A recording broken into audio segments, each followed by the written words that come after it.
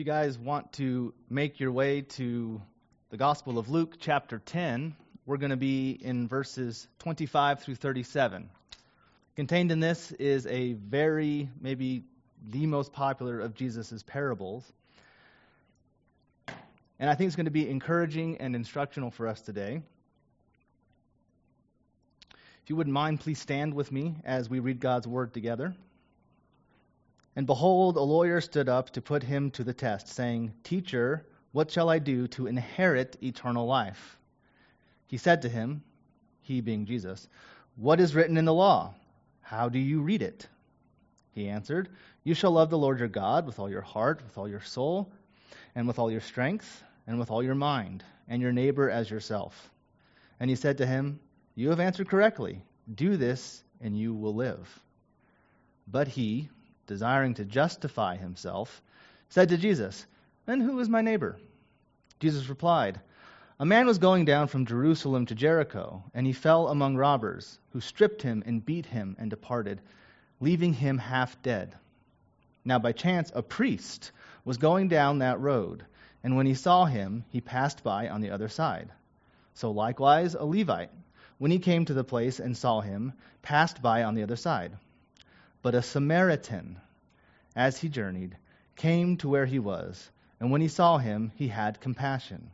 He went to him and bound up his wounds, pouring oil and wine. Then he set him on his own animal and brought him to an inn and took care of him. The next day he took out 2 denarii and gave them to the innkeeper, saying, 'Take care of him, and whatever more you spend, I will repay you when I come back.' Which of these 3 do you think proved to be a neighbor to the man who fell among robbers?" He said, "The one who showed mercy."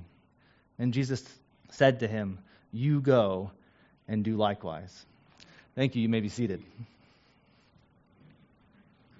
The first thing I want to look at is this lawyer's question. It's a good question. How must I, or how do I, inherit eternal life? Now, eternal life is a phrase that is pretty familiar in the New Testament. It's something that we use a lot. And I would say, maybe exclusively, the way that we understand this term eternal life is something in the future, right? So, life after death or after Christ comes back and sets all things new, after judgment. I want to say that while that is in view, that this passage in particular, but other passages that we'll look at as well, actually is more exhaustive than that. It is not simply just the future. It actually has the present in mind.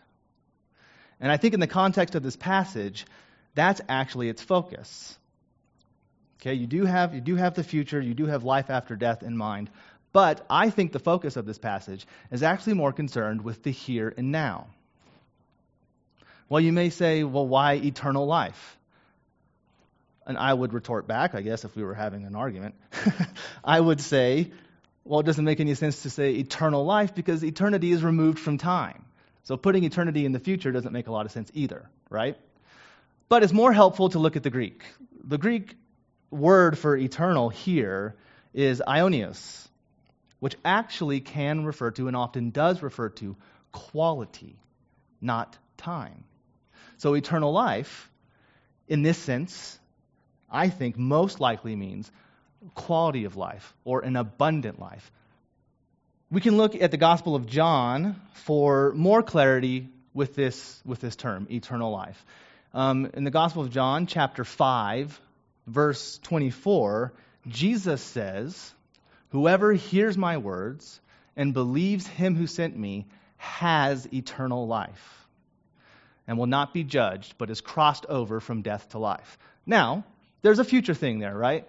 Will not be judged, is crossed over to death to life. But notice the present tense of has eternal life. It's a current.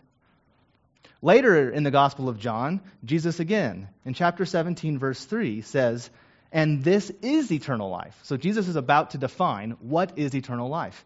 Is it what happens after we die? Well, what does Jesus say? Jesus says, "This is eternal life, that they know you, the only true God, and Jesus Christ, whom you have sent. So by definition, at least according to Jesus, which I think we should go with his definition, eternal life is defined as relationship with God. That's his definition. It is reconciliation. It's being reconciled to God. And this is not just, again, a future thing, but it's a right now thing. Eternal life is a present tense thing. So I think it would be helpful, because I think we do have these preconceived notions of eternal life being almost exclusively a future thing, to maybe think of the lawyer's question in a slightly different way, maybe word it slightly differently. So I think we could word it as the lawyer asking, what must I do to experience God's kingdom right now? What must I do to be in relationship with God, to experience the abundant life, the life of a kingdom-lived life right now, in the present? Now, this is a great question. It's a really good question. And it's important to remember some of Jesus' very early words. In fact, in the Gospel of Mark, his first words, the first words recorded by Jesus in the Gospel of Mark, is this: the time is fulfilled, meaning the time is now, and the kingdom of God is at hand. Repent and believe the gospel. So Jesus, when he's starting his ministry, says, the time is fulfilled, the time is now, the kingdom of God is here, it is among you. It has come. It's not just a future thing, it's right now. And this is what I want us to focus on today. I want to focus on how the gospel brings eternal life now, how it brings God's kingdom now. I want us to try and broaden our perspective, perhaps, just a little bit, to not just looking at the future, but looking at the here and now and what the gospel means for us, living in our time. After the lawyer asks this question, Jesus asks him another question. Jesus is really good about doing this. He asks questions of people, even after they ask him questions. And what he says is, what do you think? You're the lawyer. You're the expert in the law. You tell me. How do you interpret it? And the lawyer responds with the correct answer. To sum it up, love God with everything that you are and love your neighbor as yourself. Jesus says you've answered correctly. Do this and you will live. All right? Remember, do this and you will live. Do this and you will experience the kingdom of God now. You will know what it is to live in a kingdom reality. But we see that the lawyer does not accept all that this commandment means. And we see this in verse 29 with a very revealing question that the lawyer asks back of Jesus, and that is, who's my neighbor? And the text actually says he was seeking to justify himself. So we get a good insight into what the lawyer really wants. I think what the lawyer was hoping to hear when he asked this question of Jesus is, your Jewish brothers and sisters. Just by the fact that the lawyer is asking this question, just the fact that he's asking it, means that he's a little afraid that God's definition of neighbor is maybe broader than he wants. Right? I think just the fact that he asked the question, and who's my neighbor, we can gain insight into this lawyer's heart. That he wants a narrow definition of neighbor and not a broad definition of neighbor. Now, before we get into this great parable and unpack it a little bit, I want to talk about what love your neighbor as yourself means. It's a little hard to understand. What does it mean to love your neighbor as yourself? Does that mean we should be loving ourselves in a certain way too? Does that mean that we should be arrogant or boastful? Last time I was actually speaking to you guys on a Sunday morning, it was about a year ago. And I preached over 1 Corinthians 13, the love chapter. And one of the central points in there applies here. And that is, as Paul's defining love, one of the things he says is, love rejoices in the truth, and it does not rejoice in wrongdoing. So we have to keep a biblical definition of love if we're going to talk about love, loving your neighbor as yourself. I think it's helpful to think, I do not think it's a coincidence that God put as yourself in here. This sort of love does not have anything to do with feelings. Okay? It has everything to do with taking care of yourself, doing the things for your own good, for your own well-being. So the best way to think of this is we do things all the time that we don't want to do, but we do anyway because it's good for us. Right? Do not want to wake up at 5:30 in the morning to go to work sometimes.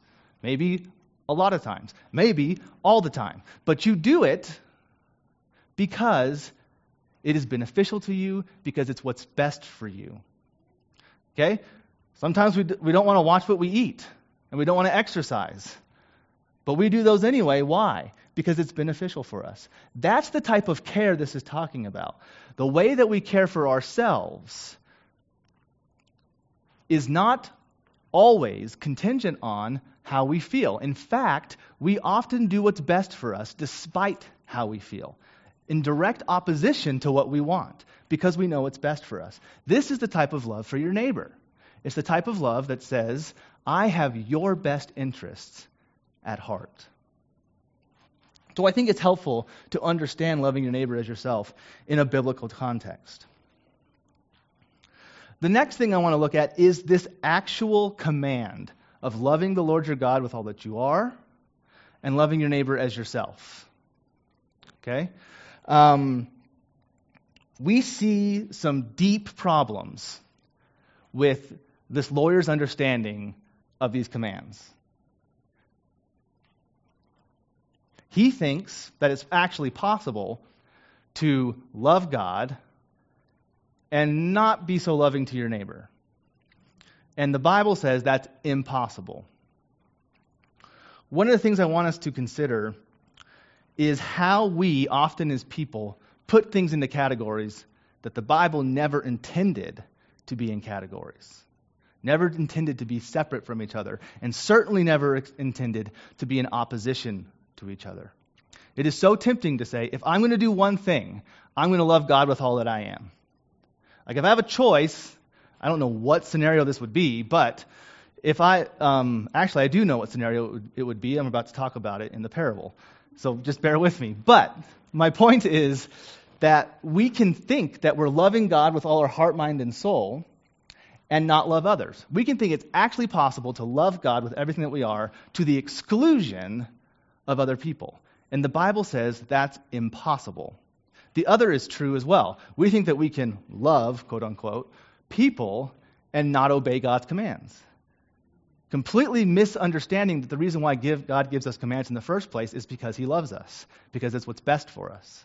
So these two things, although they're separate ideas as far as one has to do with God, one has to do with people, were never intended to be thought of as mutually exclusive. Remember, God created us not only to be in relationship with him, but with each other too. And those of us who are more homebodies and have a hard time dealing with people, I think we like to gravitate towards the whole loving God, and we're like, okay, if we don't really engage with people. Not a possibility. It's like, well, Corey, how on earth do you know this? Well, let's look at the writings of Paul. In Galatians chapter 5, verse 14, listen very carefully what Paul says. This is a powerful verse. It says, for the whole law, that means all of it, is fulfilled in one word. And what do you think he's going to say? He's going to say, what? Love God? He doesn't. He says, love your neighbor as yourself. Now, is this because Paul's like, this is more important than loving God? No, it's because Paul understands, he has a complete view of what this command means. He knows that when you are talking about loving your neighbor as yourself, you are also, by default, talking about God and your love for him. Because it's not possible to truly love people and not love God. I encourage you to read John's epistle, 1 John chapter 4. He says very explicitly, if you say you love God and you hate your brother, the truth is not in you. You're a liar, because you cannot love God whom you have not seen if you hate your brother who you have seen. That's a paraphrase. That's not exactly the wording, but that's his point. Paul says the same thing in Romans chapter 13, verses 9 and 10. He sums up the entirety of the law in loving your neighbor as yourself. Again, it's because Paul understands these two things are linked. Now, do we see this truth in the parable Jesus tells? And I think we do. We see it very clearly laid out. This was the example I was talking about. So remember, the lawyer asked this question, this last question he asked, and who is my neighbor? And I think very clearly what the lawyer wants to do is he seeks to justify any hatred or animosity he has towards certain people. He wants Jesus to affirm his understanding of neighbor. Now Jesus, in response, masterfully tells a parable that turns everything in Jewish culture on its head. And he does this by two main things. One, he makes the protagonist of this parable someone who the Jews hated. He makes the protagonist of this parable. He makes the good guy the enemy. It's important to understand just how much Jews and Samaritans did not get along. They really didn't get along. You know, some Jewish teachers taught that if a Jewish person came upon a Gentile woman in the throes of labor who was struggling, not to help her, because if that baby died, that's one less Gentile in the world. And then some even taught that Samaritans were worse than your run-of-the-mill Gentile. Deep hatred, a millennia of hatred between these two people groups. And Jesus uses this person as the hero. To make it even worse, he has two bad guys. And the bad guys are supposed to be the cream of the crop, the ideal person in Jewish culture. The Levite and the priest. I don't want us to miss something that can be easily lost in this parable. And this has to go back. Jesus masterfully ties in the greatest commandment into the narrative of this parable. You realize that the good guys, those guys who were supposed to be the good guys, the priest and the Levite, they walk around him and they do not help him. Why? It's likely the reason why is because they did not want to become ceremonially unclean. By touching this man, they would have been ceremonially unclean. You don't think that these priests and this priest and this Levite were thinking, I am loving God with all that I am. Look how religious I am. Look at how much I am devoted to keeping his commands. Easier than we might think to fall into that trap. In doing so, what this priest and Levite did was break the entire commandment, thinking that they've kept one part of it. We have to hold both in balance. You will never find that you are loving God to the exclusion of others. That will never be the case. If you ever find that you're doing it, if I ever find that I'm doing it, it is a guarantee that what we are doing is not following God. And remember, the opposite's true. We cannot be concerned with people's feelings and how they affirming what they do and their comfort to the exclusion of following God's commands. Because not only are you not following God's commands, so you're not loving God with everything that you are, but you're also not really loving that person. You're not showing the love your neighbor as yourself care. It's interesting that one of the greatest unifying characteristics in all of human history is a common enemy. And this seems to be the type of love and unity that this lawyer wants affirmed by Jesus. I'll love my tribe, my tribal identity, but I want you to tell me it's okay to hate everybody else, to be at enmity with everybody else. You know, the last time I can really remember this nation being very unified was after September 11th. And what happened was that there was a huge national unity after we were attacked by terrorists. And this unity was basically unified because we had a common enemy. We were a common people, we were Americans, and we were attacked by terrorists. How long did that last? Not very long. Where are we now? That seems like, you mean we were once like not hating each other as much as we are now? We are so far from that. This parable says that that type of unity is blind and mistaken, and that real unity, the unity that makes someone hated, a Samaritan, love their absolute bitter enemy, a Jew, is the kingdom of God now at hand. That has real power. That brings real unity. How does this apply today? Well, I think the same way it applied in this parable. Eternal life now, loving the Lord your God with all your heart, mind, soul, and strength, and loving your neighbor as yourself. That's what really changes people. That's what really changes things. You know, the litmus test for unity is not that people get along in an abundance of agreement or commonality, but that people love each other when things are hard and there are differences. This type of deep unity is only possible when people are surrendered to Jesus, when people are following him as Lord. I want to conclude with what I hope will be very encouraging. You know, the church, Christianity, has a record of bringing God's kingdom into the world. I actually have a very long record of it. 2,000 years. For 2,000 years, people who have been surrendered to Christ and following him have been bringing the kingdom of God at hand. They're bringing it now. I want to look at the world that Christianity was born into, so you understand just how powerful the gospel is. The Bible tells us it's powerful. We even have narratives and acts that show us how powerful the gospel is. You know, Jesus came, he was born, grew from an infant to a child, to an adolescent, to an adult. And while he was here, he experienced all the frailties of what it is to be a human. And yet he lived perfectly. And if that wasn't enough, his life was devoted to service. He was a servant. He was wrongfully killed on a cross. Now, this was the message that his followers started to spread. And I want you to realize how scandalous and strange this message is to first century people.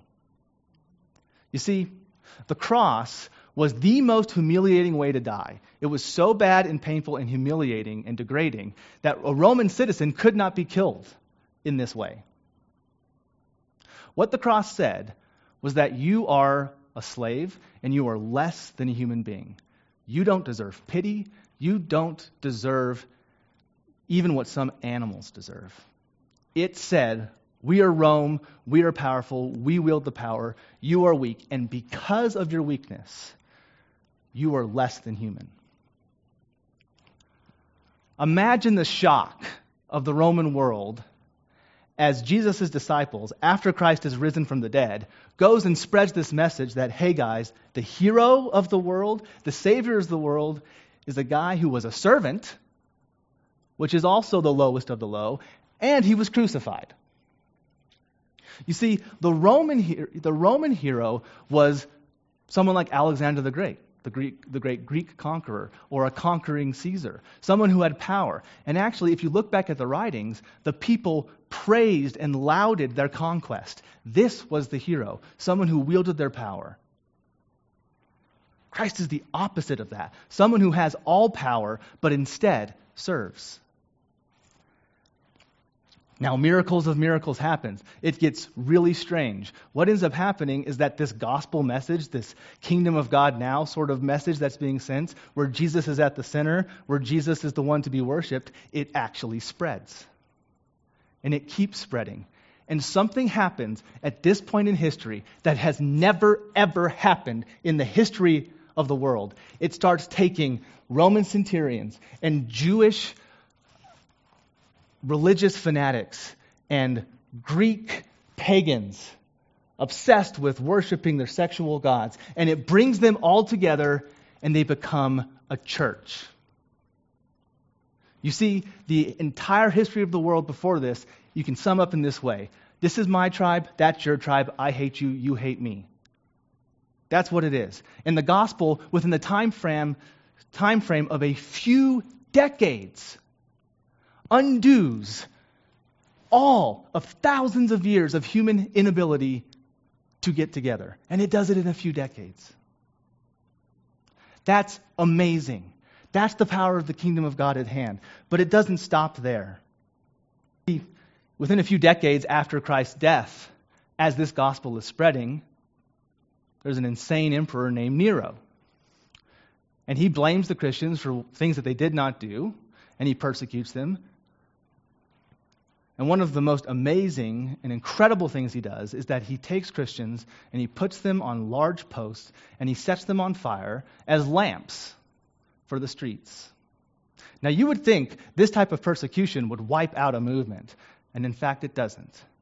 It continues to spread. And they're still spreading this strange to first century ears gospel that says that the person who can change you, the Savior of the world, is this servant that was crucified. Fast forward a century and a half, Rome is hit with a plague that kills about 5,000 people a day by some estimates. The accounts of this are pretty horrific. It says that family members are shoving their family out the door who have been infected with the plague, and that the bodies are as sand under people's feet as people are rushing to get out of the city. Well, then there's these Christians, as they become to be known, these little Christs, these followers of Jesus, proclaiming this kingdom of God is at hand sort of thing, and they're rushing into the cities, and they are healing these plague victims to the expense of their own life. And people are saying, what is going on? What is this? This is so different. This is not the world as we know it. And they're right. It's not the world as we know it. It's the kingdom of God that they had no idea existed and that they had no idea what was like. And these Christians are showing what it's like. So, Christians are going in and helping and healing the empire in some of its greatest needs. And this is the empire that killed Jesus, that sent him to a cross, and has been killing them this whole time. Christians are also being rounded up and saying, you have to stop worshiping this Jesus. You have to worship Caesar. You have to worship our gods. If you just deny Jesus and worship our gods, we'll let you go.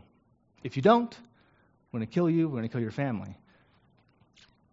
These are the type of threats that Christianity is spreading through. Fast forward a few centuries, and the gospel proves to be something too powerful to stop. And what you have is the establishment of hospitals and universities. For the first time in human history, you have widespread ability for people to get medical care and to experience education. Let's fast forward to a time in our own nation's history when we're struggling with the values that are put forth and the institution of slavery. You see, the institution of slavery is the oldest institution in all of human history.